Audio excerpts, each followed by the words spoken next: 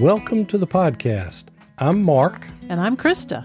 And you're listening to Practical Prepping Quick Tips. On the show today, we're going to talk about 12 must-have items that we believe everybody needs for prepping. This is episode 387. And if you'd like the episode notes, go to practicalprepping.info/387, and that'll take you right to those. You know, we started way back when, 300 and something episodes back, and we said, we're not going to tell you what you must have to be a prepper. Right. I think we were specifically referencing types of gear, like brand name items. Right. But there are some things that we really do need to have. It's more like a general category kind of thing. General category. Yeah. Neglect these at your peril. Oh, well said. Well said. And I'm glad that you're leading with my favorite one. It is probably the most important that we can have, and that's water. Good old H2O. Gotta have it. Can't live without it. You know, the two guys walked in the bar, and one of them said, I'll have H2O, and the other one said, I'll have H2O too. Oh, no. You chemists out there just got a hoo-ha. All right, when it comes to water, we need at least a minimum of 1 gallon per day per person, and save more for your pets as well. And also think about if you're cooking and preparing food items or hygiene, you're probably going to need to add another gallon per person per day. You need as much as you can, and you also need a way to procure and purify more water. You know, we recently did an episode specifically on water. Episode number 344 is Ways to Catch Rainwater, and episode number 327, 7 Ways to Purify Water. So we're going to put those links in the show description. And if you want to go direct to them, they are like the other one, like today's episode, practicalprepping.info/344 for ways to catch rainwater, and /327 for 7 ways to purify water. So go back and listen to those. While we're enjoying our water, we're probably going to want to enjoy some food as well. That's the next most important thing. I love to eat. Mm-hmm. You'll need non-perishable food items, and please store the types of things you normally eat. Yes, there are places for the long-term storage foods, and we have some. But that's that second tier of food storage. Right. But we don't want to be breaking into our stock of 25-year storage food if we're in a snowstorm for 4 days. Right. We want to be having the canned goods.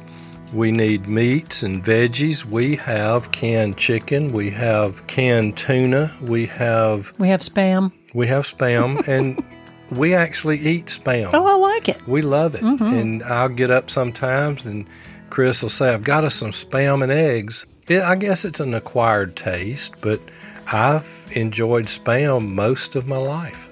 And a lot of our listeners also have a whole root cellar or basement or pantry full of their own canned and preserved food as well. Dried things, jerky, dried beans, rice, things like that. The types of foods that you're normally going to eat, you're going to need to have that stored. And spaghetti and sauce. That's a big one in this house. In this house, it's its own food group in this house. You know it.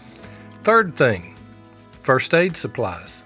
Absolutely. You know, from the tiny boo-boos to the broken legs and broken arms, you may have to be your own doctor in some situations. In disasters, which I have gone in after many disasters, and it has taken even a few days to be able to get all of the survivors out in major disasters, and you may be needing to stop bleeding. You may need to set a bone or to splint that bone.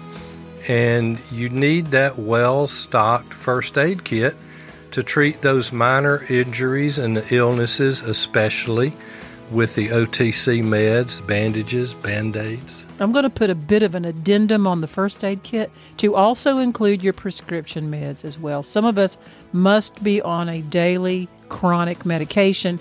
Make sure you've got some preps for that. Yep. flashlights and batteries. Yes, you need to have some light if it gets dark. And particularly if you're dealing with power outages in the winter months here in the Northern Hemisphere. Around here it's dark at 4:15. And so it can be dark for a long, long time. Yeah, we could stand a power outage in the summer a lot better than we can in the winter, I think so. except for the air conditioning. Yeah, that's true. Except for the air conditioning. We are a little bit spoiled. It is easier for us to stay warm in a power outage than it is for us to stay cool in a power outage. But we'll make that work. But this provides that light during those power outages. We did an episode recently on 8 things to consider in selecting the perfect flashlight for you, and that is practicalprepping.info/385. And again, we'll put all of these in the episode description and the episode notes. The 5th item that we believe of the 12 must-haves for all preppers would be a radio. And we're talking probably not just a news radio, but also a weather radio. Yeah, you need to be able to get that news, and you need to be able to get those weather updates. And therefore, it needs to be battery operated.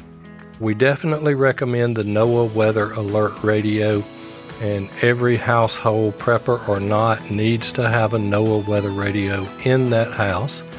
And we also suggest an AM/FM battery-operated radio to be able to get that information. Number 6 on the list would be a multi-tool. This is like that multiple knife, pliers, scissors type of a tool. My dad used to say they're as handy as a pocket on a shirt. And you need to have it small enough to be able to go into your EDC, which is your everyday carry. And a multi-tool is very useful for a variety of tasks. Mark, I know you've got several multi-tools. Describe how you use yours. All sorts of things. I've opened bottles with it. I've opened cans. I have cut wire. I have literally dug a piece of wire out of somebody's hand with it. I've actually used one of my Leatherman multi-tools to skin a deer. Did you really? I really did. Whoa. And I went in and I cleaned it up, and then I used it to cut my steak. My word. That is a multi-tool. It's a multi-tool. Excellent prepper usage. And they come with can openers, and I have used my multi-tool to open my lunch to heat it up because I didn't have a manual can opener with me. I've used mine with the plier attachment when I've had to twist things, pull things. Those pliers come in handy. So a multi-tool is a really good must-have. And they have a file and a saw on there. So there's just all sorts of things. And it's easy enough to carry in the bag. And I carry one on my belt just almost all the time. I've got one on my duty belt, my police duty belt, and I've got another that I wear off duty so I don't have to swap them back and forth. Oh, well, there you go. That's super handy. Really, really handy. Now, here's something that we really learned in COVID is that we need personal hygiene items, and we knew that, but particularly toilet paper. Yeah, I would have never in a million years guessed that bathroom tissue would have been the hot, needed item for the year 2020. And I believe that's where a lot of our newer prepper friends got their start. They began to realize that they needed more than 2 rolls in the house at any given time. And I remember you and I did not panic because we already had cases of toilet tissue already stored. Yeah, we had, I think, 248 packs here. Yeah, we were good. When it started. I saw a meme one day that said it was 2032, and I just used up the last roll of tissue that Mom and Dad had bought before COVID. Okay, a prepper joke. Another thing we need is soap. Yep. We need soap. One, we need to keep those hands clean when we're doing things. And at some point, if we are in some type of grid down situation, we're not going to want to be like the old mountain men that would take a bath every spring. Oh, yeah. If you want to be around other people, you're going to need to find a way to take a bath, and you're going to need that soap for that. And you're going to need toothbrushes and toothpaste. And mouthwash. And at some point, those teeth are going to become scuzzy, and you're going to need to brush them. My daughter has a term. She says it feels like fuzzy sweaters on her teeth. fuzzy sweaters. It's something on her she teeth. did years ago living at home. She goes, Mom, I got to go brush my teeth. I feel like fuzzy sweaters. Never forgotten it. Oh, and also deodorant. Yes. After that bath, put on some deodorant. And even if you don't bathe today, which, that can happen, is put on more deodorant. Mm-hmm. But you need those personal hygiene items. Yes, please don't forget that. Now, we mentioned staying warm. You need some warm clothing and blankets. Even if we don't have auxiliary heat, we're still going to need to stay warm in cold weather, especially during power outages and we don't have heat. Maybe you have space heaters, maybe you have auxiliary heaters. That's great, but we need that warm clothing and blankets. And I really mentioned that for carrying those blankets in the car.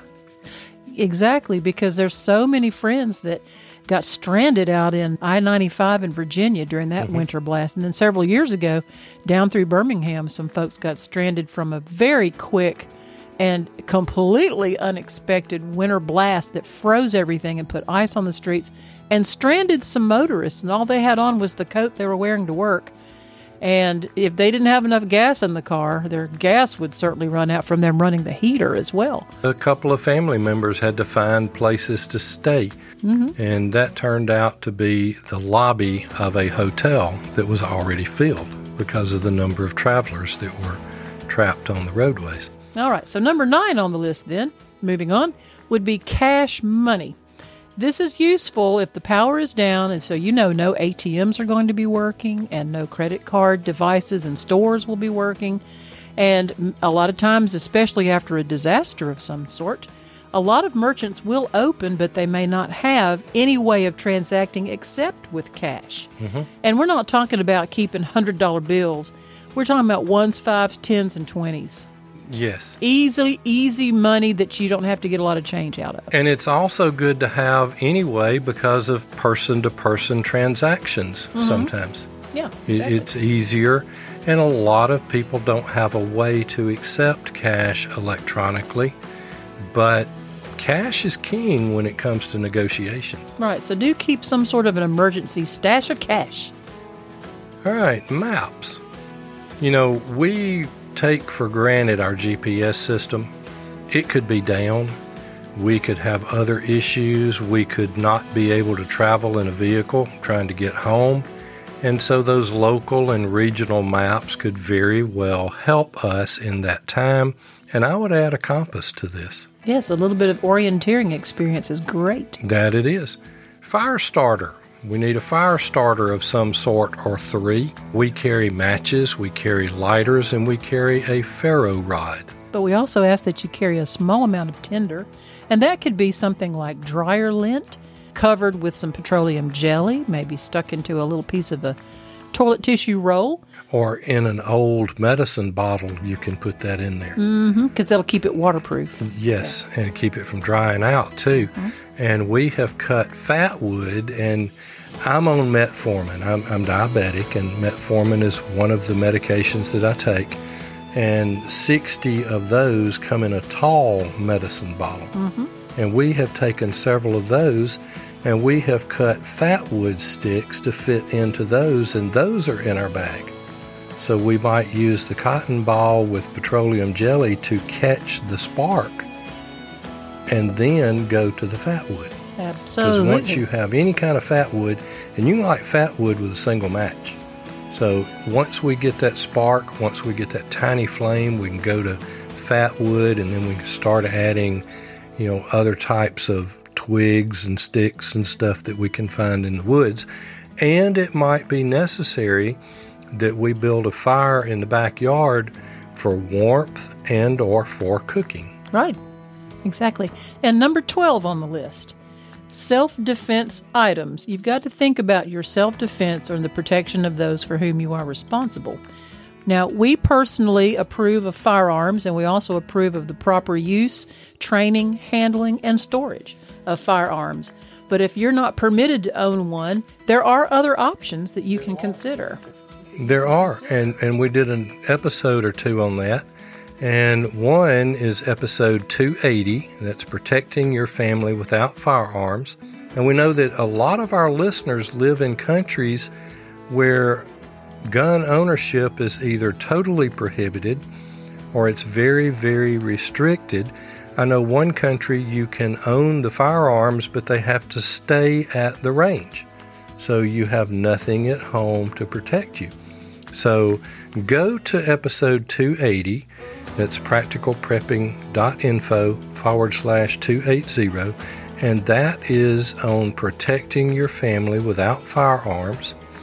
And if you're interested in selecting a firearm, we have episode 336, which is selecting firearms that are right for you, and some prepper firearms listed in there as well. And again, every single one of these episodes that we've mentioned will be linked in the episode notes and in the episode description.